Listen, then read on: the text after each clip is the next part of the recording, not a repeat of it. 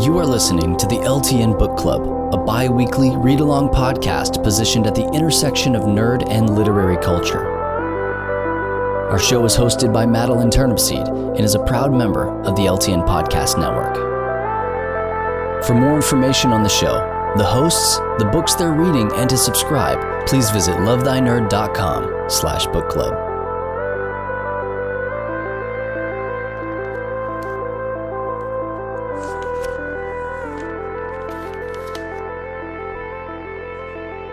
Hello and welcome to this next episode of the LTN Book Club podcast. I'm Madeline Turnipseed, and today we are talking about Witchmark by C.L. Polk. Content warnings for this book, and some of these things will be discussed in this episode. Depiction of PTSD, family annihilation murders, and depiction of the same. Imperialism, magical coercion, suicidal ideation, violence, hand-to-hand combat, bullying, and domestic abuse. So again, some of these will be discussed in this episode. The back of the book summary for Witchmark. In an original world reminiscent of Edwardian England in the shadow of a world war, cabals of noble families use their unique magical gifts to control the fates of nations, while one young man seeks only to live a life of his own. Magic marked Miles Singer for suffering the day he was born, doomed either to be enslaved to his family's interest or to be committed to a witch's asylum. He went to war to escape his destiny and came home a different man, but he couldn't leave his past behind. The war between Eland and Lanier leaves men changed, strangers to their friends and family. But even after faking his own death and reinventing himself as a doctor at a cash-strapped veterans hospital, Miles can't hide what he truly is. When a fatally poisoned patient exposes Miles' healing gift and his witch mark, he must put his anonymity and freedom at risk to investigate his patient's murder. To find the truth, he'll need to rely on the family he despises and on the kindness of the most gorgeous man he's ever seen. This was published by Tor.com in 2018. It won the 2019 World Fantasy Award for Best Novel, was a finalist for the Nebula Award, the Locus Award, and the Lammy Award, was one of the 100 best fantasy books of all time, according to Time magazine. One of the best books of 2018, according to NPR, Publishers Weekly, BuzzFeed, the Chicago Review, Book Page, and the Barnes & Noble Sci-Fi and Fantasy blog. Quite a thick pedigree there. Wonderful people. Who am I talking to tonight? I'm Katie Tejador. I'm John Campoverde. I am Matt Williams. And I'm Lisa Eldred. Yay! We're so excited to have Lisa with us on our cast tonight. Woo! So exciting. Our mailbag for this episode. We don't have any questions or comments specifically about this book for our mailbag, but we do have some stuff about book club and some of our past episodes. Threemaker on Discord, in the LTN Discord, said this about our first 5th season episode. I just want to say that I appreciate this episode of real, raw conversation. I may have listened beyond the spoiler point, but hearing how it impacted each of you has me adding it to my future to-read list. Thank you for taking the time to be open with us all. So glad you enjoyed it, Threemaker. We really enjoyed having the conversation about that book. And if you listening haven't read the 5th season, please do yourself a favor and make that a priority. So let us know about, because we want to talk to you about it. Because we want to talk to you about it. Mm-hmm. And Lark/Library Knight Rachel on Discord also said, a question about the book club. If I haven't read the books, should I still listen or should I wait until I read the book? Rachel, we usually do stuff like we're going to do this episode where we do an intro session that's a couple minutes that's spoiler free. That's going to talk about some of the content in the book, give you a little bit of a taste of what the book is like and who we think would like the book. But that's really only about 5 minutes, maybe, of our episode before we move into the massive chunk of the episode, which is usually dealing with the issues that the book talks about. Generally, these are social issues. And then a little bit about the world building and magic and technology, whatever the cool thing is about the book as well. So depends on how much you like spoilers, I guess. Yeah, I think that's a good benchmark, is like if you're interested in the book, but you're really not sure about it and you don't mind kind of it being spoiled a little bit, you should listen to the whole episode. But if you are really interested in it just from like the introduction and what you've heard and you don't want all the things spoiled, then just stop and listen to it afterwards. Like, I think that's really a good measure of whether or not you should listen to an episode. And that really means like, it depends on the episode too. So like, if you're really interested in the 5th season, we spoil that thing so hard. So if you don't want any of the twists, then I would read it first. But like, if you're not sure about, again, we did How to Live Safely in a Sci-Fi Universe, and you're just like, I'm not quite sure about this book. It sounds a little weird. You may want to listen past the spoiler part just to get more of a feel. I would say you probably need to listen past the spoiler part. Otherwise, you're probably not going to finish the book. And I think Freya's comment. Sorry. Can I add? So there's this great Flannery O'Connor essay where she promptly she basically opens up the essay saying like, hey, we're going to talk about one of my short stories. In case you haven't read this short story, here's exactly what happens. And she like spoils her own story. No, she was a writer in like the 50s. So spoiler alerts weren't a thing. But her point in doing that is that especially, you're going to be time limited. You may or may not have time to read something again. If you don't mind spoilers, like listening and actually like hearing what people are saying about like, what is this book doing? What is it saying about culture and like how we're interacting? If you think that you're only ever going to be able to read that book once, it's actually probably going to enhance your experience of the book. So, I mean, this is all 100% contingent on you personally. I don't mind spoilers. I stopped caring about spoilers when like Firefly, like when the movie Serenity got spoiled for me twice, both deaths before I saw it. That was when I was just like, I give up. But it's just this, like, I am also a notorious back of the book reader. Like I will read the last page, and it's odd because it actually helps me track the progress and like what's going on and like how people are moving through things. So that's my 2 cents in favor of spoilers and listening to podcasts. And I was going to say, I think Threya's comment on how listening to our conversation on the 5th season, which we split into 2 episodes, so we don't spoil the entire thing in the first episode. You helped her better understand and feel better impacted by the book and want to read it. So that's also something too. If you get to a point where you're like, okay, I really want to read this now, you can pause it in the middle of the spoiler zone too. Like that's definitely worth your time. So, but I'm the teacher who gave a detention to students for spoiling Endgame. That's fair. I don't like spoilers at all. I don't like spoilers. So I get it, but that was more of a, I told them, I'm going to give you detention if you just spoil Endgame. And he's like, bet you won't. And I was like, I did. So, that was more of that situation. It wasn't necessarily the spoiler itself. It was the attitude to the role. Yeah. Yeah. But at the same time, I did give a spoiler I did give a detention for spoiling Endgame. So there you are. That's how I feel about that. Well, if you don't like spoilers and you are strapped for time, it's usually only a few minutes to listen to the first few minutes of our podcast, and then you can decide it is worth my time to try and pick up this book and read it, or I'll wait until the next one. So there you go. Who would read this book? Who would you recommend this book to? So I fail at this because my wife loves period pieces and mysteries. Mm-hmm. And I didn't tell her to read this book. Oh, so much shame. and so she read Madeline's post about it in the Love Thy Nerd community, and she's like, "Why didn't you tell me this book was this way?" And I was like, "I'm sorry," because if you like period pieces, she does they do a great job of building a pseudo Edwardian England world. Mm-hmm. And if you like mysteries, man, this is a great one. For sure. I mean.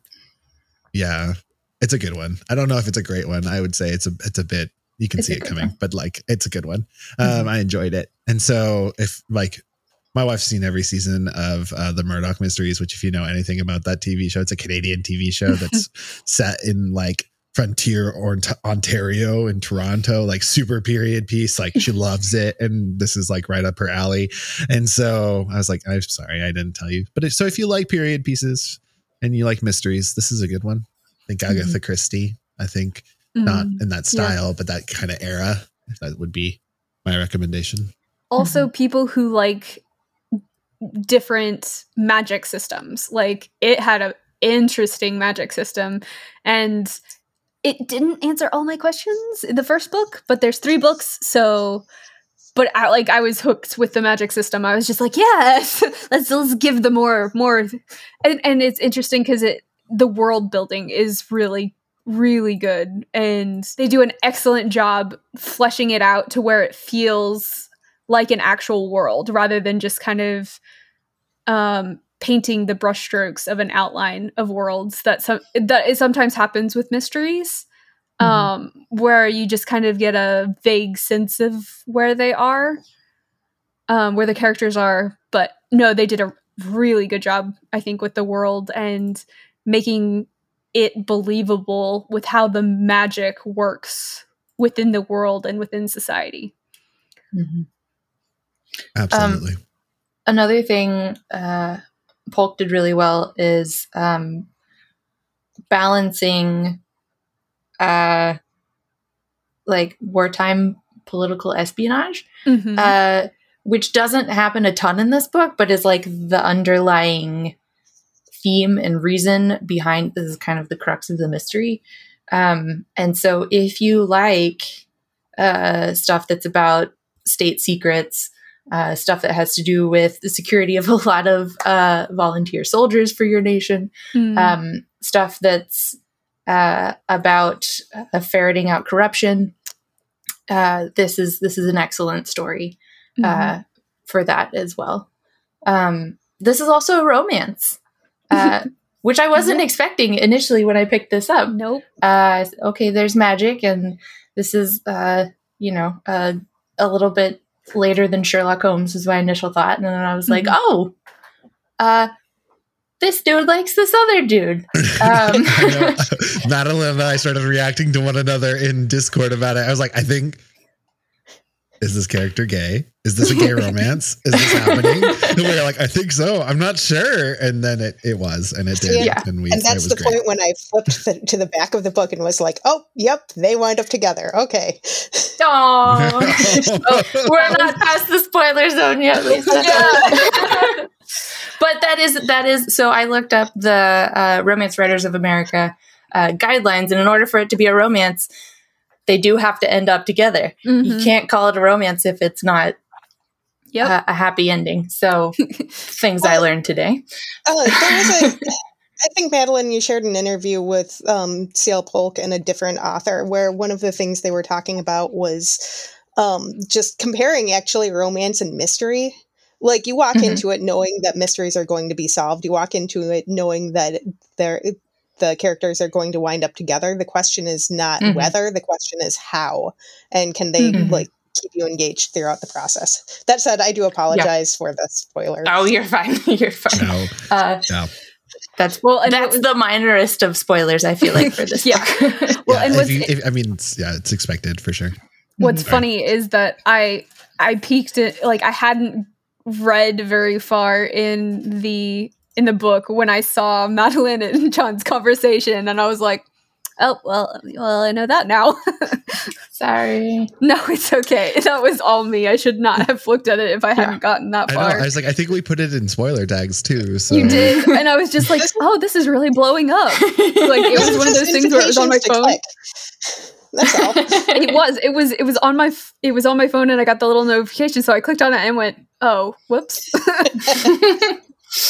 That being said, if as far as romances go, all that happens is the two dudes make eyes at each other and kiss occasionally, and that's as far as this goes. If you're concerned about what you do and don't want to read, if you're concerned about the fact that it's a gay romance, I feel like that if you can read a straight romance, this really isn't any more explicit than most of those are.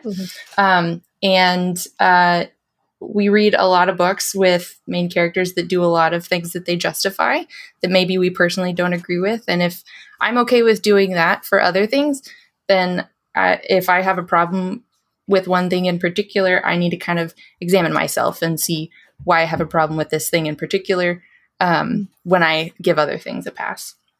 That's my personal. If you want to have a conversation about that, the LTN Discord is a wonderful place. We have a book conversation channel, and we also have a Bible conversation channel that I find a wonderful place to have these conversations. And I will happily meet you there and discuss them because it's one of the things I do. So come on down. John will give you his tag where you can @ him later on. Oh, you can also @ me on Twitter because I have no problem doing it on Twitter either. Twitter is calming. The one other thing that I do want to mention about this book is if you like magic and medicine, that's a combination that happens a lot, but I feel like it's still a little bit niche. And personally, as a healthcare provider, I get excited anytime I get to read about a magic healthcare provider. I thought it was really cool. So, yay. Anything else you guys want to talk about before we enter the spoiler zone? You guys, we gave you a full 16 minutes of non-spoilery content. Get so excited. Spoiler zone time.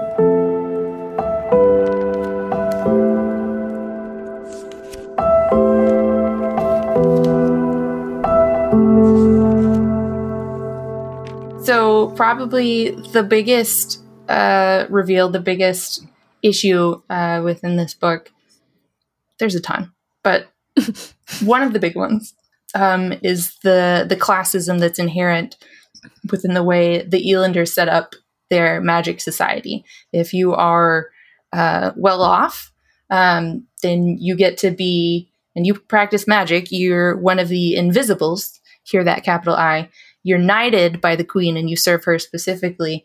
And if you're not one of those noble magic practitioners, you're a witch. If you get discovered, you get sent to an asylum, is what the public knows is, well, they think they can practice magic, so they get sent to an asylum. We find out later that these witches are being used to funnel dead souls into electricity, which is so incredibly horrifying. Yes. You know, it's really funny, but when I read that and read about the system and all of that, I just had this really strong picture of Full Metal Alchemist. It just reminded me so much of that. The way, as soon as they started putting the dots on the map, I was like, it's Full Metal. There's going to be some symbol. It's going to be a pentagram. And then it was and then the sister comes in and is like, it's a pentagram. And I'm like, I called it. Yes. So the way this works is of course, this is me talking about how the magic system works. What a surprise. The asylums are located in strategic places to form a channeling circle that is centered around the London of the society and allows them to create ether, which is their electricity. But most witches have a negative response to ether. We see that happen a lot. Whenever Miles is investigating the murder and he comes into contact with anything ether, anything copper, basically your typical instruments for electricity, right? Your conductors, stuff like that, things that use up electricity. I'm doing air quotes. Sorry. I realize we're not recording our video. They can see me, but y'all can't. Electricity, air quote, the ether. And so there is you're given this impression that something's wrong with this. There's something wrong with the cars that they use because they run on ether. There's a lot of something wrong, but you don't really get the full reveal of that until the end, and it's literally the most horrifying thing. Oh. I think I was dead inside as I read it, especially the scene where he puts a stop to it all, and the people sacrifice themselves for him to do that, and I'm just like, what? Yeah, so I feel that. Well, and what is interesting is even just the languages they use to distinguish the different types of magic users, mages versus witches. If you think about it, mages are typically associated with male practitioners, and witches are typically associated with female practitioners. And I thought that was really interesting because, like, and when they first used the terminology, at first I was like, is there something different with their magic, or is it just male versus female? And then as it kind of got further in and really made the class difference apparent, I was like, well, that's saying something. Just like there's just power in words and how you portray things, and the fact that the author specifically put mages as the title of the dominant magic class and witches as the lower and ones that got sent to the asylum is very telling, especially since if you think about it, like mages and witches in our language have very different sets of expectations and stereotypes attached to them. Like if you think mage, you think, at least for me, like I think like scholar, old, like very refined, and tends to do things like very clean and by the book, and studies things a lot and really looks into the origins of the magic and stuff, whereas witches tend to be very earthy, and they do tend to have that kind of stereotype of insanity, or at least not necessarily insanity, but maybe just that they're a bit cracked, like they're not quite all there. They have a bit of the little bit of crazy no matter what, even if there aren't full-blown crazy kind of thing. If I can add an image to kind of help, it's the distinction between Merlin and Magical Mim in The Sword in the Stone, Disney's Sword in the Stone, right? Mm-hmm. We have Merlin. Mm-hmm. He would be the archetypical male or mage, excuse me. Yeah. And then you have Mim, who would be more that witchy character, very crazy, kind of out there. Yep. So yes, that's an excellent example. That's yes, the marvelous Madam Mim. and like just by a simple thing as naming them like that, like the author automatically creates, like, brings into mind those stereotypes. Like, when you read it, you tend to, like, when you have those images already formed in your head, you kind of are automatically go, oh, well, these are probably more official, whereas the witches are probably more not. And I mean, another thing is like, also one of the things, like growing up with the Bible, like witchcraft was so, like, it's very blasted, whereas the Magi, the ones who went to see Jesus, are revered, and it's still even there it has that kind of dichotomy. And yeah, so like it's so ingrained in our culture that I think that's why when oh gosh, my mind just went blank. Amaranth. Tristan. When Tristan reveals that there's really nothing different between the mages and the witches, and that it's ridiculous that Miles keeps using these different terms, you like the audience kind of gets that feeling of, oh yeah, that is ridiculous, like that's awful.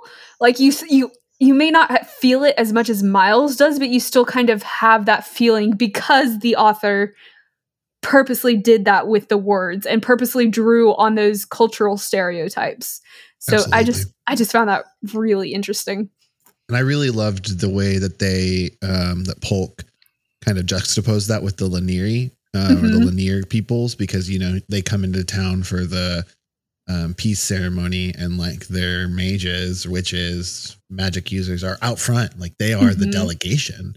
like he's seeing witch marks everywhere. Like he's like, what is going on? And you realize like this is just part of that distinction, you know? And so it's not this, what he knows in Eland, because of the culture that he was raised in and he benefited from, because he was able to safely practice his magic with some, well, he would have been if he had decided to let his sister use him as a human magical battery, which is a whole other conversation. He would have benefited from the classism for sure, and until he realizes just how awful it is, and then he tears that system down. He still kind of does, in that, like, when he gets accused of being a witch, his family has already kind of preemptively stepped in for him, preemptively covered for him. He's able to use those connections to escape exactly being tried as a witch and sent to the asylum. So. Like, and that's only because he was born. Like, nothing was different. Like, it was only because he was born to one of the ruling families. So, arguably the ruling family. Well, yeah. No, it's definitely the ruling family. I mean, he was like talking about like my dad's. Like he's like, man, does my dad have more stroke than the queen? I think he does. That's true. That is true. The PM. His dad's the magical PM. Yeah. So he's like, he really runs the show. The queen's just there. Yeah. Which, even as a character, the queen just really feels like she's just there. Another conversation. Yeah. So John brought up the treatment of secondaries. So within the Invisibles, within the magical ruling class, you have storm singers, people who have the ability to control weather with their magic, which we'll talk about in a little bit, and then everybody else. And if you are everybody else, regardless of whatever you can do, you are considered a secondary, and you are magically bonded with someone who can call weather, and you essentially become a magical battery. They can pull on your magic power to do whatever with it. In addition to have some modicum of control over your physical body, and basically within the society, tell you what to do at all times. Yeah, you're pretty much to the point where they pick your spouse. Yeah. Mm-hmm. And who you can associate with. Give you an allowance to live off of. You become their dependent. And like in the very, very, that's a very like loose, kind way to put it. Yeah. Not healthy relationships at all. But I did find that it was interesting that like it and I liked that it could be both male and female. Like, it wasn't just all the guys are primaries and all the girls are secondaries. It was really a mix based on ability. And not that like makes it any better whatsoever, but it did add an interesting layer of complexity to it. Like, you couldn't look down on anybody for sex. It was looking down, and it just shows like the arbitrariness of any kind of hierarchy, like that you can really make a hierarchy out of literally anything, whether it's race, sex, magical ability. Like, it doesn't matter. They're like, you can make it out of anything, and it's just going to be as bad. It's going to be the same behaviors. It's going to be the same just awful environment, no matter what you're basing it off of. It's going to suck to be the one who's at the bottom. And that's not to say that Miles's ability isn't useful. Oh, no, not at all. Like, he heals people. Like, his dad even like ends up needing him to heal him to help him like survive. Right. So like, it is useful. But it is also like, I don't know. And that's what I mean by the fact that it's so very arbitrary. Like, who defines useful in that? Like, if Miles can heal people, what other kind of magical abilities do some of the other secondaries have that would completely revolutionize the way they do things? But they only seem to put emphasis on storm singers. Mm-hmm. Even Miles's sister Grace, who basically winds up being Miles's primary for, I don't know, about a third of the book or something. She recognizes it. She walks in, like, she wants Miles to voluntarily become the secondary. She says, okay, you guys get the shaft. Like, you have really good, helpful abilities. I want to make your life better. But even in the process of doing that, like, he winds up being bound more or less involuntarily, like he's coerced into it, not specifically by her. But, she's trying to make she thinks at least that she's trying to make the best out of a bad situation. But even then it's like, at one point she's like, Miles, you're going to be married by the end of the winter or season. I can't remember. Mm-hmm. It's kind of this isn't what you want, but this is what I need so that I can make your life better. And it's like, no, that's not really making life better for anyone. Yeah. I think at one point Miles is telling Tristan about the situation, and he's like, but Grace wants to make all these changes within the magical society. And Tristan's like, so she needs you so that she can be the most powerful mage in your country. And Miles is like, I mean, when you say it like that. It's also like who wants their sister to have that much power over their life? Like, who wants any person to have that much power over your life? That's fair. Absolutely. But like, can you imagine the family dynamic? Siblings. Yeah. Of like growing up knowing that your sibling is eventually going to take control over you, like physical and literal control over your body and your energy, and knowing everything. Like, what does that do to a relationship? Like, obviously, like, I don't know, Miles and his sister are socially conditioned to accept these things, and so it doesn't really strain their relationship. But like, looking out, it does, though. This is a huge reason why Miles ran away from home to join the army, because he didn't want this to happen. He did not want to be bound at all. Mm-hmm. No. Yeah. For sure. Like, his whole theme is But I do get the feeling that because of how they grew up, if the binding was voluntary or if it was like a shared thing instead of what he had seen as always being controlled and pretty much being someone's meat puppet, that he would have been okay with being bound to her, because it wouldn't have been viewed as one is that you're being lashed to the other, but being joined with his sister compared to being lashed to her. Because he was tempted. And he kept on telling himself, no, you can't consider this. You can't think this, because there were pleasant thoughts being conjured in his head. So like, there was definitely a draw, and they had a special connection as children that the potential binding could have felt good in some ways. So it's tough, because I kind of look at it as it's not an abusive relationship yet, because it hasn't happened, but definitely a strong sense of him running from the potential of being very codependent. And some of the comforts that codependency can offer, he was definitely drawn to them, but kept continuously fighting away from it. Well, and he was definitely running away from his abusive father. Yeah. His father. Which is a huge part of it. Oh my goodness. Talk about him abusive. And you're only good to me if you're useful. Well, how many people have heard that, though? I mean, I know, really, though. That is a very real thing.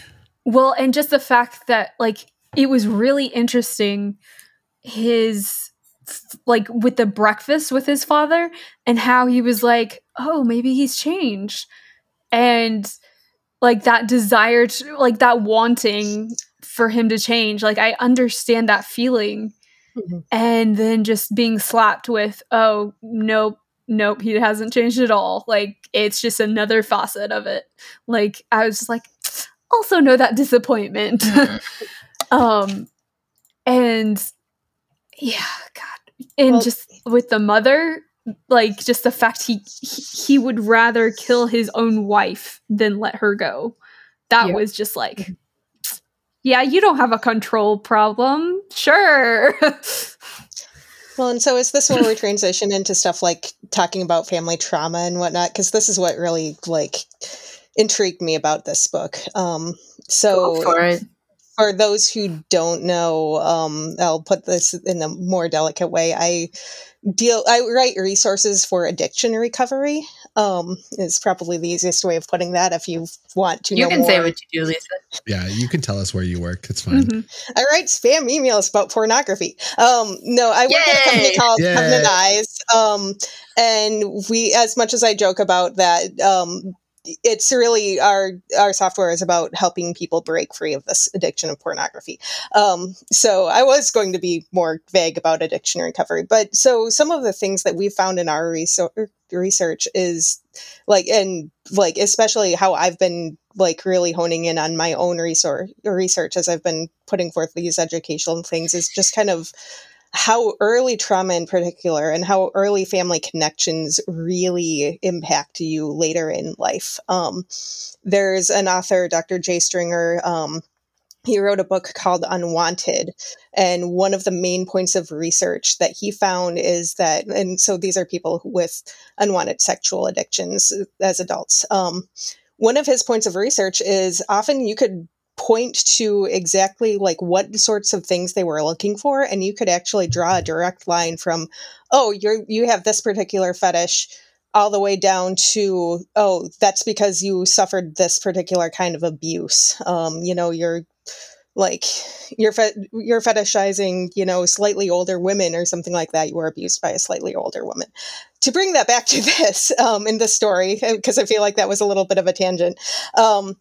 So one of the things that really struck me in a lot of this book and just how Miles is developed as a character is just how his early family trauma of like this dad who completely disregarded him, but held a lot of power over his life and like even into adulthood and controlled him, even was pulling some like strings behind the scenes when Miles thought that everyone thought he was dead. But just how that really influenced and shaped some of his relationships, how he dealt with the experience of war.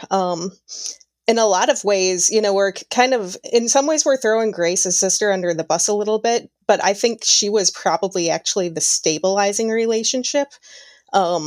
Of like, she had the good connection with her dad and she could actually, like with their dad, I should say, and she could actually pass that on. But there's just been, I don't know, some of the interesting parallels that I just noticed were like, so Miles falls in love with an Amaranthian, I think is the name of their race, species, whatever. Yeah. However you want to call it. Basically an angel is kind of the, these people, exactly. Yeah. So throughout the entire book, they're basically presented as if he turns on the charm power, it's basically like if Tristan turns on that power, like it's over. Like Miles will basically just be instantly controlled. And it's kind of that odd, like in a lot of ways, he's like,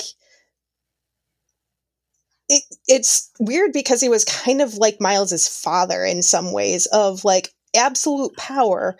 But Polk even calls this out in that interview that you sent over of like, he was so intent on like consent. Meanwhile, Grace, who actually had the good relationship with her father for the most part, still picked up some of the bad tendencies, bad influences from their dad and just kind of,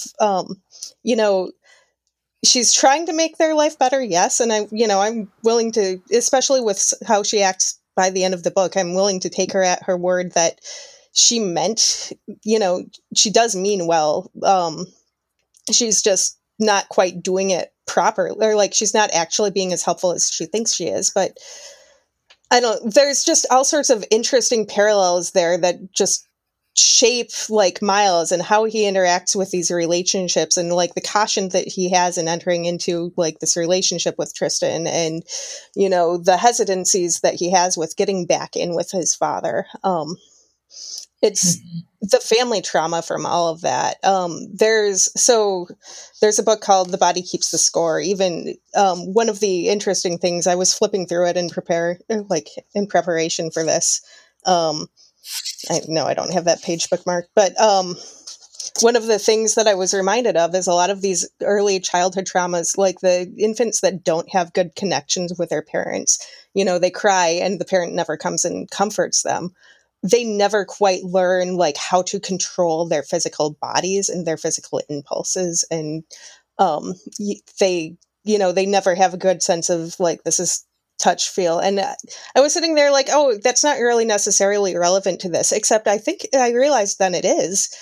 There's this whole thread in there that Miles kind of like, he never really develops sight. So there's this concept of witch marks, of basically souls that have, the way I read it was they're bonded to his forehead, like literally glowing witch marks on his forehead that he has to have someone teach him. Ironically, Tristan, who's both the lover and in some ways the weird parallel father figure. But he has to have Tristan come in and actually teach him how to see this and develop this sight so that he can recognize other magic users who are quite easily recognizing him through the entire book. So that was kind of a big mess of stream of consciousness, brain dump, but just the trauma of like a dad who like was good to one child because she was useful to him, was terrible to the other child, or only good insofar as making sure that he would be useful for the child that he actually wanted. The mother who bonded herself, like who tried to break free and then wound up bonding herself to her son. That was the moment that like that lost soul was kind of the moment that I lost it a little bit at the end of the book, but just how the trauma just shaped his entire experience. Absolutely. Well, and I want to say something about Grace and that dynamic. Like, you just can't say that she has a good relationship with her father because unfortunately, with abusers, you just don't have good relationships. Mm-hmm. You have different types of children. Like, as someone who had a sibling with a very controlling father, I was the Grace. I was the extremely good child who would not mess up anything. And it wasn't because I thought I had thought I had a good relationship necessarily, so much as it was a survival mechanism. It was a so whereas my brother's reaction was to kind of act out and go more rebellious, mine was to try and do everything right so that I never had to suffer the consequences. Like, I was your model teenager, and I'm not exaggerating that at all. Like, I was a perfect kid in every sense of the word, as far as like didn't drink, smoke, do anything, like always came home on time. Like, to a lot of people, I would look what Grace looks like. And it wasn't because I was treated better. It was because I reacted differently and was trying, and my survival instincts were different. And so, like, with that thinking, like, and I can see it with her reasoning as well. It's don't push back too much, because if you push back too much, it causes pain. So if you just kind of, what you do is you kind of subtly push the thing, and like, it's almost like a subtle, like you go for the subtle manipulations, the subtle hints, the kind of easing into it. That's like, that is your approach. And you think that like you can change it that way, but you don't want to push it because you don't want to make everything worse. And like, one of the hard things is that like having worked through a lot of this, and my relationship with my brother is not the best. And part of that is because I don't think he feels like he can trust me. And that's kind of fair, because I would accidentally, like, there were times where I didn't really, it wasn't that I was tattling on him or anything. It was that I didn't know what he told my parents. And so what I knew and what he told them differed, and I'd slip. And so it would let out, like, it would get him in trouble because you contradicted him. Exactly. And I would do it without even knowing, like, and so eventually he'd just stop keeping me in the loop, which I completely don't hold against him, because it makes sense in the survival scenario. Like, so I guess it's one of those things where I feel sorry for Grace and Miles equally, because both of them, like, even though it looks like Grace has a better life, it's only very surface. Like, she is, and I think, just as much of a victim. I think that's why Mix Polk investigates Grace in the second book in this series. So the books in these series don't actually follow Miles's story throughout. The trilogy has a different central character each book, and Grace is the central character of the second book. And so I think Polk is trying. I don't know. I haven't read them, so I could be completely wrong. But I would hope that Polk is trying to give us a little bit more insight into those characters. It's Grace is for the second one, and Robin is the third one. Which Madeline's like, so give excited. me more about the magic nurse. I want Magic to know nurses. During that reveal, I was like, yes. I was so excited about that. Yeah, absolutely. It was wonderful. But I think what Katie was saying, and based on what you said, Katie, I can absolutely see that. Thinking about Grace's actions, like when she first sees Miles, she's really excited to see him because she thought her brother was dead. But then he makes her swear. Well, he doesn't make her, but she swears, like, I'm not going to bond you without your consent. And then spends the entire rest of the book basically until she bonds him, trying to get him to agree to have her bond him. And the thing is, but she doesn't go about it in like a sleazy way. Like, it's more like a, like, I want to reestablish my connection with my brother kind of thing. And it is that, but then, like, she's bringing him nice lunches. She's like, I want to get you better clothes, and don't you want a better place to live? Oh, for sure. Yeah. I'm never going to tell a father that you're still here. And which is why I'm speculating that Grace was actually probably the healthy figure in his life as a child, is like, she remembered his favorite food and stuff. I will say, I probably did, like, calling it a good relationship with her father was probably not the right word. It's probably more appropriately a stronger relationship with the father. I mean, sort of, it still in that, exists. She has some level of trust. She has more level of trust in him than Miles does. Like, the whole at the end when she just outright tells him, like, their father where they're going, because she still trusts him and thinks that he's one of the good guys, and realizes very quickly, oh shoot, no, I'm completely wrong. But that's where it's like, good is not the right word for that. Certainly better than Miles. It's strong, but not healthy might be the way of putting it. You also got to understand that she was there that entire time. So where he got out and was able to kind of develop his own way of thinking and kind of have experiences outside of that bubble, she was still in there, and she was then the sole focus of her father. Like, she didn't have a buffer of another sibling to do that. And from experience, you do kind of, like, it's not a trust. It's almost like a, it's an instinct of how do I, like, it's really hard to explain, but like I understand, like the feeling, like I know the feeling of almost feeling it's necessary and that you don't have a choice but to tell, like that he's gonna find out anyway. And there's no like, honestly, this was my thought when I was younger, was there was literally no point in keeping secrets because Dad would find out anyway. Mm-hmm. Like there was nothing I could hide. There was nothing I could do. He would find out. And if he doesn't find out from me, it's going to be 100 times worse.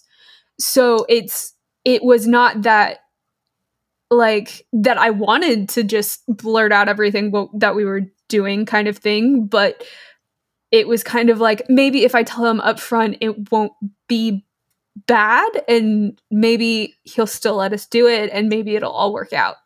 Like it's almost that it's from extreme gaslighting. And I mean, I had it was that feeling of your every move is watched. It's almost the feeling that they can read your mind.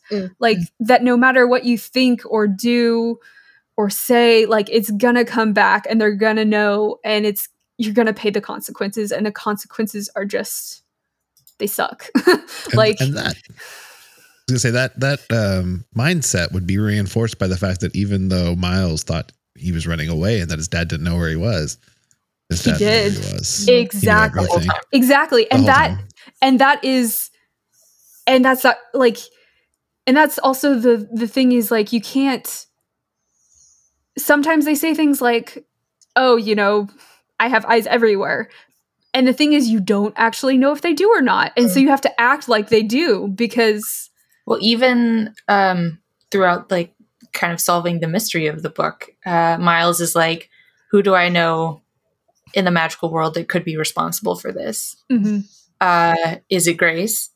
Is it Dad? Is it Sir Percy? Like, and then tries to narrow it down from there. But and we'll talk more about Miles's personal issues later on, but like he's super paranoid.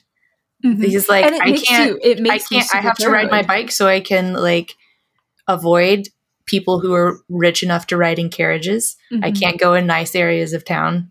Anyway, I'm getting off. We'll talk about that in a minute. But like, yeah. No, it's a definite, I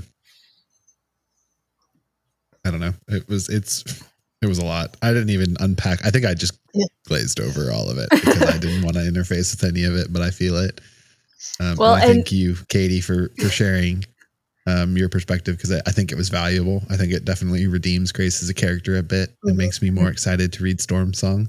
Mm-hmm. Well, and that's also part of the devastation of the last scene was just was that realization. Like her devastation was the start, like, of the really, really painful, like, it was awful to see it, but then just the fact, her realization and that her devastation that she betrayed her brother, even though she didn't mean to, like, that I was just like, no.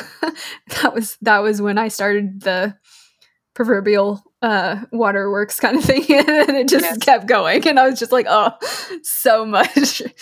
But that was the other thing, like, also showed her heart as far as the fact that she stepped in with him to help, because and unbonded him first. Exactly. Because she was like, I was so wrong, and I just didn't understand any of, like, and that revelation, like, it's a painful revelation. Speaking from experience, and just being like, crap, I did not mean to do that, but that really caused a lot of pain and a lot of damage. Mm-hmm. And how am I going to make up for this? They're going to hate me forever. That's kind of the feeling. So in addition to awful family relationships, we see this a little bit between Miles's mom and dad in Miles's kind of flashbacks between their brief interaction, which is basically just like the scene where Miles' dad kills Miles' mom. The only flashback of her that we get. But romantic relationships among the nobility at least with what we get within this book, on the public facing, it seems like a lot of the who people are married to is for political reasons generally, but like most nobility, they tend to carry on with whoever they like in private, and sometimes to the point of they're going to be abusing their secondaries in that as well. Well, there was a comment about sometimes they have two wives kind of thing, the official one and then their secondary. It was kind of like, yep. Well, and what was interesting is just part of it with the focusing on breeding more powerful ones. So it was like, they don't condemn the same-sex relationships, but it seemed as like immature, and that people are supposed to like grow up and get married kind of thing, because then they can have kids. It's not like a moral wrong, just a societal wrong. Yeah. I was getting kind of like ancient Greek vibes out of that, of, probably like the younger kids are going to just go out and do that, but you have to like carry on the species or whatever. Yes, I mean it is, and we see that mirrored in the 5th season with Benoff, humanist leadership, right? They're transgender, and yet their leadership cast, so they have to like navigate that as well, and it's very much a leadership power thing. We need heirs, we need people like, and that's Grace's struggle with her dad too, is like she needs to uphold the family legacy because she needs to inherit whatever the like role that he has within the magic system, and to do that she needs to make the right marriage, and Miles needs to make the right marriage, and then they need to have the right children to continue on the power, right, in order to be able to continue on this legacy. Empire. Yes. Well, and I mean, she had to give up her childhood love because he was a secondary. He wasn't a primary. Right. So he wasn't a good match. No matter how much she loved him or, what kind of person he was, it didn't matter. And so she was engaged to someone that you kind of get the feeling it was like there's not really any love between them. It was definitely a political match, and then you find out that she knew about her fiance's, that he had a male lover as well, and so you definitely, he breaks up with her when she loses the powerful she's place. Not exactly. Yeah, so they end their relationship when she loses her seat of power. So and my point was like, she's fully aware of this, so it's not like she's going in being like, oh, I'm his love, like I love him, we're in this for partnering with each other thing. Like, it was, even in her mind, she knew it was a business transaction kind of thing. Like when he gives her back the ring, like you can see she's a little sad, but it's not like the devastation of if someone you loved and had gotten engaged to had suddenly broken off the engagement. It was kind of more of a more annoyance. Yeah, a resignation kind of thing. Like, okay, yeah, I kind of saw this coming. Yeah, it was sorry you're leaving the company, but yeah, I mean, that's the vibe I got. I was like, oh, you're no longer with us. Yeah, you're quitting the company. Okay, and I had Tywin Lannister vibes from their dad. It was very sees all, knows all, controlling all, trying to maintain this seat of power without being the focal point of the seat of power, and making sure that the family legacy is all that matters. What they want, what the from their lives, from their children, etc. That doesn't matter. Yep, that's a good comparison. I really did like the scene where Grace's fiance breaks up with her, though, because he gives her grandfather's engagement ring that she had given him, which I think is just one more way that Mix Polk puts in like the egalitarianness of the society. It's not completely like 100% 50-50, I don't think, but it's because of the period that it's set in. But I think it is even much more so than a lot of us see today. Pretty egalitarian. A lot of women are in positions of power. A lot of men are okay being grocers and running errands and being a gardener around the house. And it's a very small thing to put in your story, but I think it goes a long way to tell a much bigger picture. Oh, for sure. Yeah. I really enjoyed that part, like that whole conception of the world. And the whole reason why, I mean, you would expect the reason for Grace not to inherit her father's position is that she's a woman.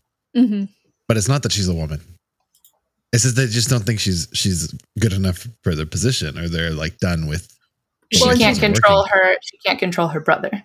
Yeah, it's really what so she's not strong enough. It's not that she's a woman. It's just that she's not strong enough, and because she can't control her brother. Well, and I think specifically it's that she did not have a secondary. Like all the others had a secondary. So I don't think they doubted her power as far as like her raw magical power. It was more the will thing. She wasn't willing. Yeah. It was the you're too soft. You're not controlling your brother, and you haven't bound a secondary. And so obviously if you can't do this small thing that everybody knows you're supposed to do, like, are you really fit to lead everybody else who's already bound their secondary? Like, kind of. And she had the votes until she tried to until she tried to convince them all that their entire nation was under directed threat from the possession spell of the opposing force that they had just gone and decimated in order to imperialize their souls so they could have more electricity. And, which is that's not a commentary.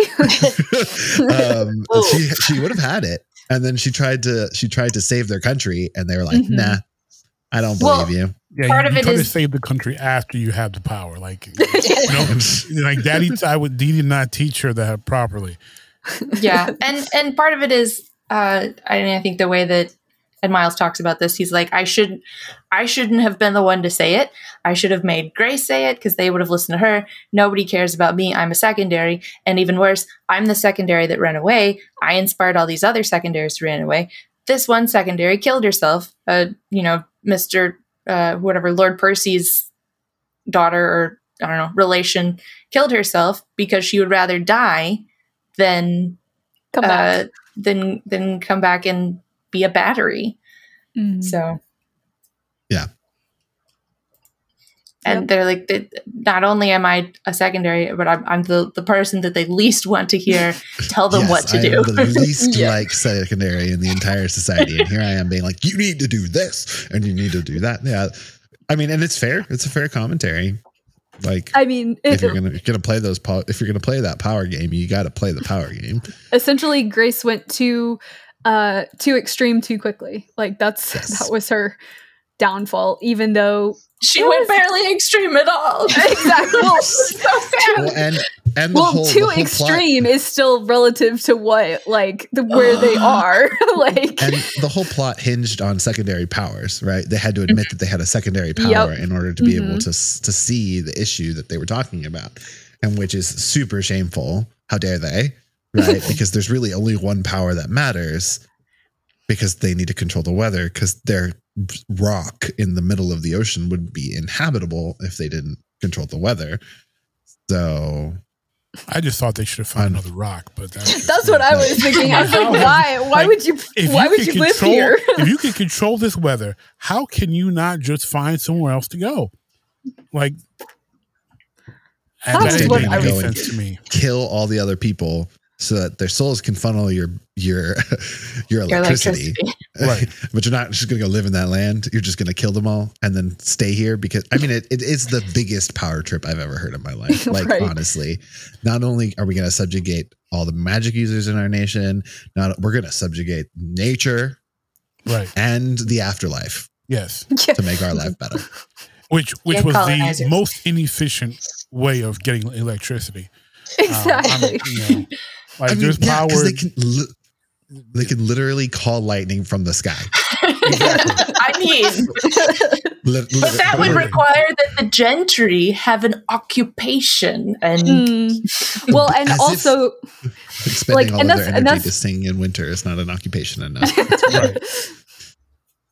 It does give them a plot reason to stay in town for the season. So I did appreciate that.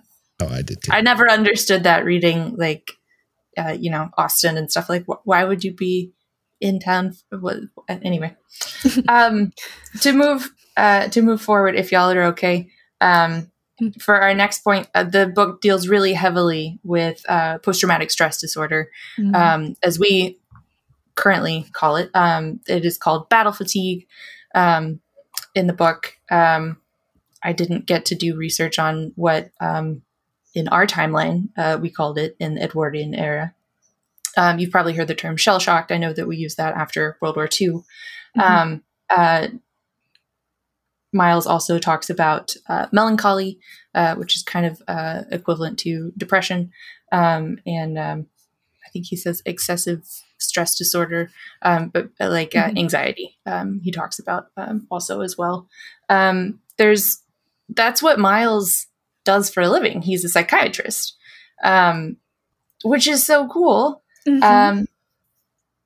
Because he even talks to Tristan about this, and Tristan's like, most people roll their eyes when they hear about psychiatry. Like, most people don't even accept that it's an actual field of medicine. And here you are, you went from being a surgeon to now practicing this. Why did that happen? And Miles was incredibly traumatized as a surgeon at the hands of the Leniri. The opposing force knew that he could do medicine and magic as well. Yeah, knew that. Thank you. The magic medicine. Could do magic medicine. Yeah, and said, we need to get information from all of your soldiers, and we're going to torture them and make you heal them back up every single time. Awful thing that Miles went through, and that affected him. I'm really surprised that he wasn't more dysfunctional. Well, yes, but more off-put by the presence of Leniri parading right in front of his hospital. Yeah. And then, but I'm amazed that he was able to still do any kind of medicine. And I am encouraged in, as a healthcare provider, that he decided, I'm going to try and fix people who are like me, who feel like they can't function because of stuff that's happened to them. Well, and it's that direct line from the trauma thing again of like, I'm broken. I want to fix other people who are broken. So kind of the positive. Sometimes it's more of the negative aspects of like, he could have gone to trying to hurt people like he had been hurt, but yeah. And then he walks in on one of his patients having killed another one of his patients and his spouse, his wife, because he was possessed. Like, that's like one of the big mysteries of the show, of the book, is like he sees this disease, magical disease that he doesn't realize is magical because he sees all diseases in a magical way, in certain soldiers that are experiencing battle fatigue, a specific kind of battle fatigue. And he's not sure what's going on, right? And so he sees that in this one guy and he thinks he heals it, and then he doesn't. Like, I don't understand how that didn't have a bigger impact on him in terms of like the way he reacted to it, because it felt like it didn't really faze him very much. I don't think he had a huge reaction to the idea that he had tried to save this person and he failed. Well, I think it was because he wasn't sure if he had. Like, he was already suspicious because he had only shrunk it into a ball. It was still there. It was just contained.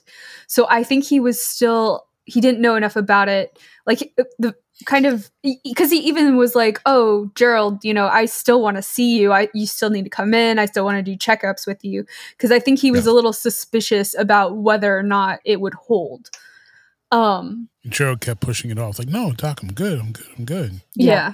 Well, even when he discharged, there's two Geralds, old Gerald and young Gerald. Yeah. That's what they call themselves as well. When he discharged old Gerald, he said that when he looked at him, he could see that it had already like extended back along his spinal cord from as small as he had folded it earlier, that it was already coming back. Again. And he really wanted there to be a physical thing that he could pinpoint on, because he knew this is the problem. He knew like all of these men that come back from war that we're seeing in our hospital, a bunch of them have this same disease. I can see it. There must be a physical component, because he can see physical components of all diseases. But then he has to try and prove it for the muggles, basically. He has to try and find a way to say like, okay, this is my proof and this is our treatment plan. In particular, because throughout the book at regular intervals, there's another, like every day, there's a new newspaper that says there's another big murder scene. Some veteran has come home and killed his entire family and then themselves. And throughout the book, Miles becomes more and more convinced this is related. This is the same thing. And he's correct. I'm not sure how I feel, to be completely honest, about this being explained away as a possession. Because while that is true in the world of the book, we see violence enacted by people who have been through awful trauma in our world, and we can't explain it away as possession. We have to deal with the reality that things have happened to them that alter the way that they experience reality, and the way that they handle stress in their life. And I'm hopeful that in the second book that it's not just like a, yay, we peeled all these possessed souls out of these bodies and now they're 100% cured, because it feels like magic saves the day. And while that's a great thing to hope for, it's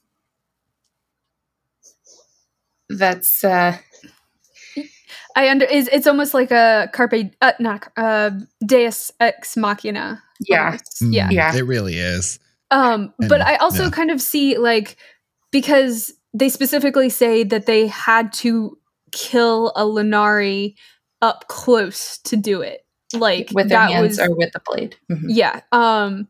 So it was specifically those ones. So, like, I definitely agree with, I hope this isn't just like the soldiers are all fine now. But at the same time, the symbolism is really interesting because, like,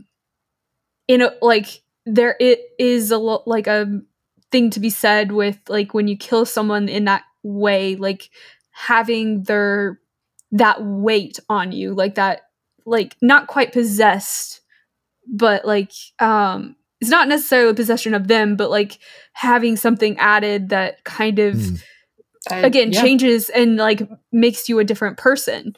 Oh yeah, the added trauma of literally feeling that person's life. Exactly. And so yeah. So I kind of like the imagery, like in that way, like the fact that they revealed that was how they killed like it was those specific soldiers. That's why not all of them had it.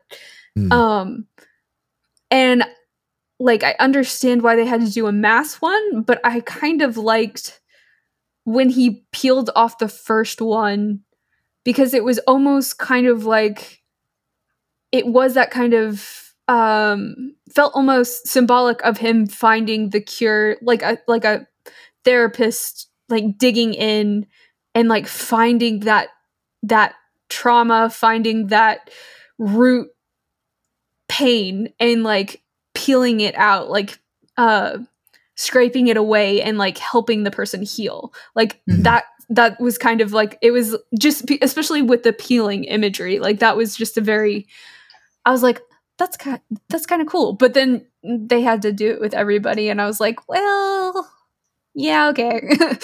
And I will say that not every soldier that we see in the book that experiences battle fatigue has this hidden killer effect that Miles finds.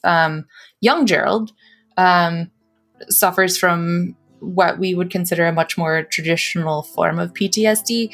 He has nightmares in the middle of the night.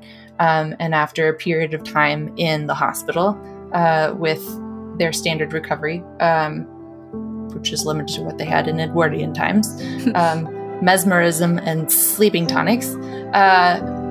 But he is able to recover to a point where Miles feels like he's safe to be discharged from the hospital. Mm-hmm. So this isn't the only thing that we see with PTSD, but I am hopeful that there's more about it. Yeah. Agreed.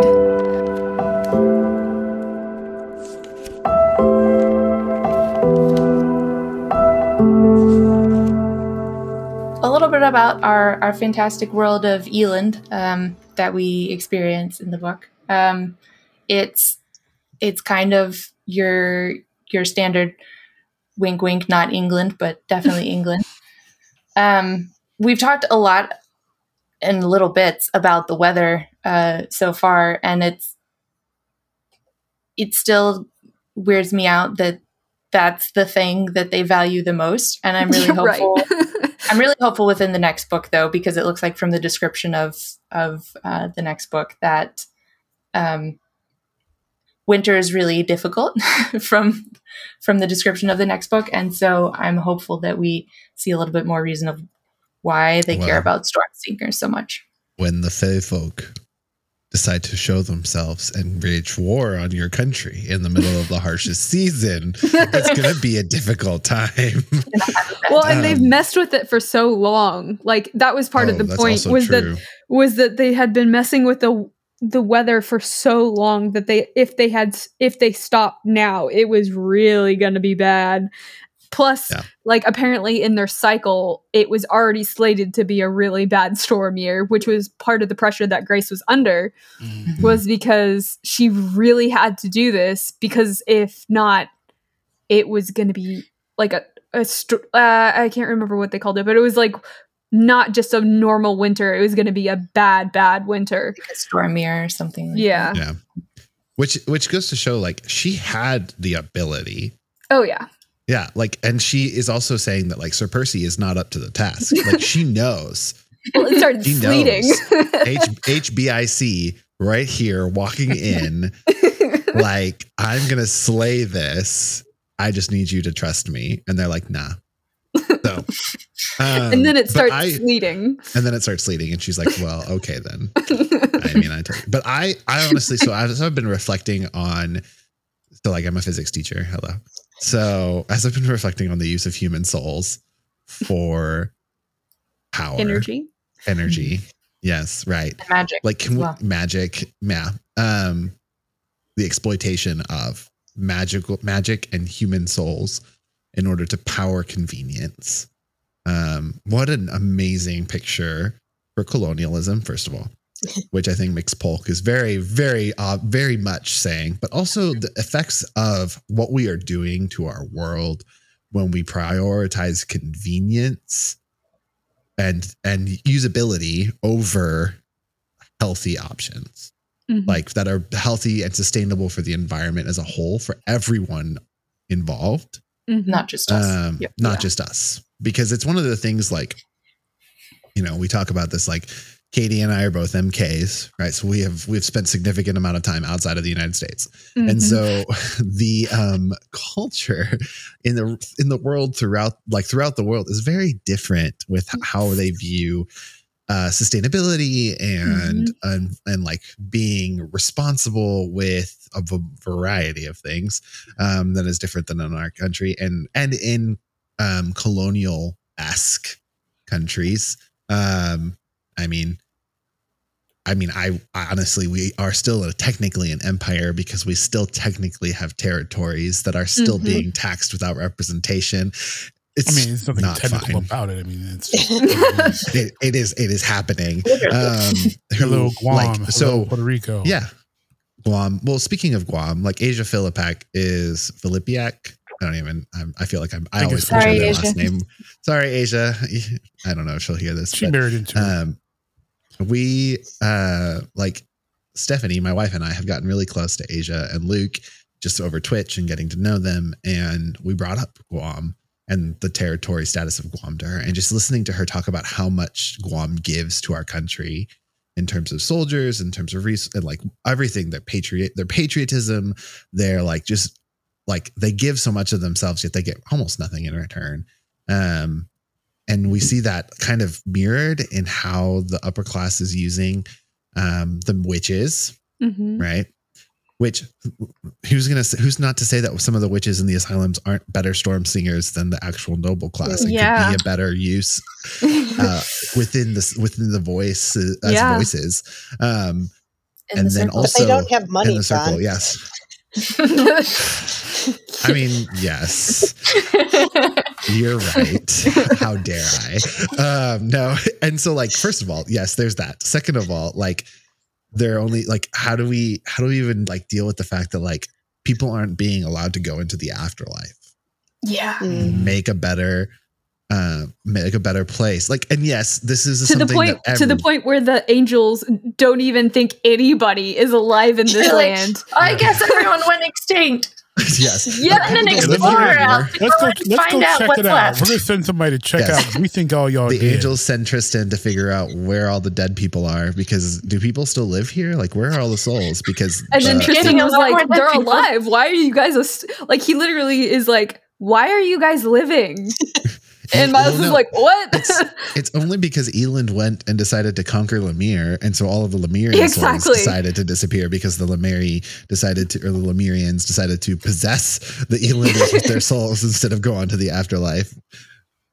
Welcome. But they were setting up power stations in Lanier as well. Yes, they were. Yeah, they're starting to. That was the whole point of starting the war. Yeah, they're starting to spread because they need more power, and it's just like, to the point where the angels are coming out of the afterlife or out of the guardians of the afterlife and being like, where are all the people going? Real quiet. It's just like, oh my gosh. Like, what is, like, it's such a powerful image. And I really hope that they expand on it. In the final two books, I want to read Robin's story because she is a character that we did not get much screen time for this book. But everything we did was amazing. It's so true. She was just like, I want to read all about her and I want to know what's going on. And just because Miles, in his PTSD, trying to hide from higher society, views her as an ally. And that, I think, speaks most to her character. That's the big key point that we get about her. And that makes me so excited to see what Mix Polk gives us about her. And so anyway, I can't find these books from my local library, but knowing that my wife loves this Witchmark, chances are we will buy Storm Song and Robin's book, whose title I can't remember. So anyway.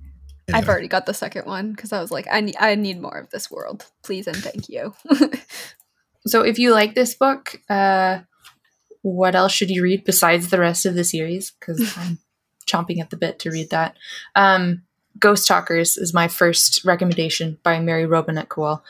This is a book that also takes place in Edwardian England, in actual Edwardian England, although technically not England, but it's post or at the end of World War I. And these are a group of people who, with the official blessing of the British government, set up circles as mediums to talk to dead soldiers right before they pass through the gate to the afterlife, to get information from them about what's going on in the battlefield, to pass secrets along, to get secure information to help support their troops. And it also has some espionage in it going on. If you like World War I and magic, this is a great book for you. And if you haven't read anything by Mary Robinette Kowal, please do yourself a favor and read something. She does excellent work. Excellent period work as well. The Strange Case of the Alchemist's Daughter by Theodora Goss. Katie recommended this to me. This is not Edwardian. It is... What era is this, Katie? It's the more the romantic period. It's It literally is different take on Jekyll and Hyde, and So she it's actually more Victorian, isn't it? Like, it's like a mixture, because they use a variety of Victorian, I would say probably Victorian, but it's much more along the lines of where this is a mystery romp around London. This is a ton of powerful women that use not necessarily magic, but powers. Powers. Yeah. So a lot of the women that were the victims of the Penny Dreadful monster stories, which are like the gothic horror that we're familiar with, all exist in this book. It's really interesting. The Dr. Greta Helsing series by Vivian Shaw is, if you like magic healthcare providers like I do, that is a modern day. I'm really sorry, you guys. How could I not? No, it's really cool. It's wonderful though. This is a modern day telling, but it takes place in London. And Helsing are already hooked. Yeah, and the books in the series kind of do a modern re-examination of a lot of the old gothic horror stories. So the first one looks at like a really, really old vampire story, older than like your traditional Bram Stoker Dracula. The second one looks at Phantom of the Opera, the book. I haven't read the third one. I don't know what that one's about. But if you like magic Gothic. medicine and Gothic London, there you go. Alyssa All Cole the Gothic books. is a romance author who writes historical and modern and science fiction romance. She was the one in the interview that Lisa was talking about earlier that I shared with our book club group. Very popular. She writes a lot of romance that's between mixed race couples. Even in one of her romance books, she has a woman in a wheelchair, which is like never seen in romance. Really interested in including everyone in her books and not just saying we're going to write about the pretty people, quote unquote. And then I'll throw in some works by Charlie Holmberg. She's an author with Amazon. The Paper Magician series is Edwardian, Victorian-esque London, pseudo-London, where magic users have a material that they are bonded to, that they're able to shape with their spells. So as you can imagine, the main character is bonded to paper. And it also has a romance in it. So it's very much like this young woman and falls in love with her tutor. Super cliche, but it's wonderful. I lived for it. The series was great. There's mystery. I don't know. It was great. And then her more recent duology, Spellbreaker, also set in Edwardian England, also is magic, has to do more so with class and the use of magic among the classes. And it's a little bit more socially aware and socially conscious. I'd recommend both of those series. They're both in Kindle Unlimited. So if you have those, you should be able to pick that up and be able to at least read a couple of them in there. And I think the Paper Magician series actually has a modern day short story that's attached to it, or a novella that has to deal with plastic. So that was really cool too. So I would definitely suggest those. And one more, it's called so it's a series, but the first book is The Darker Shade of Magic by V.E. Schwab.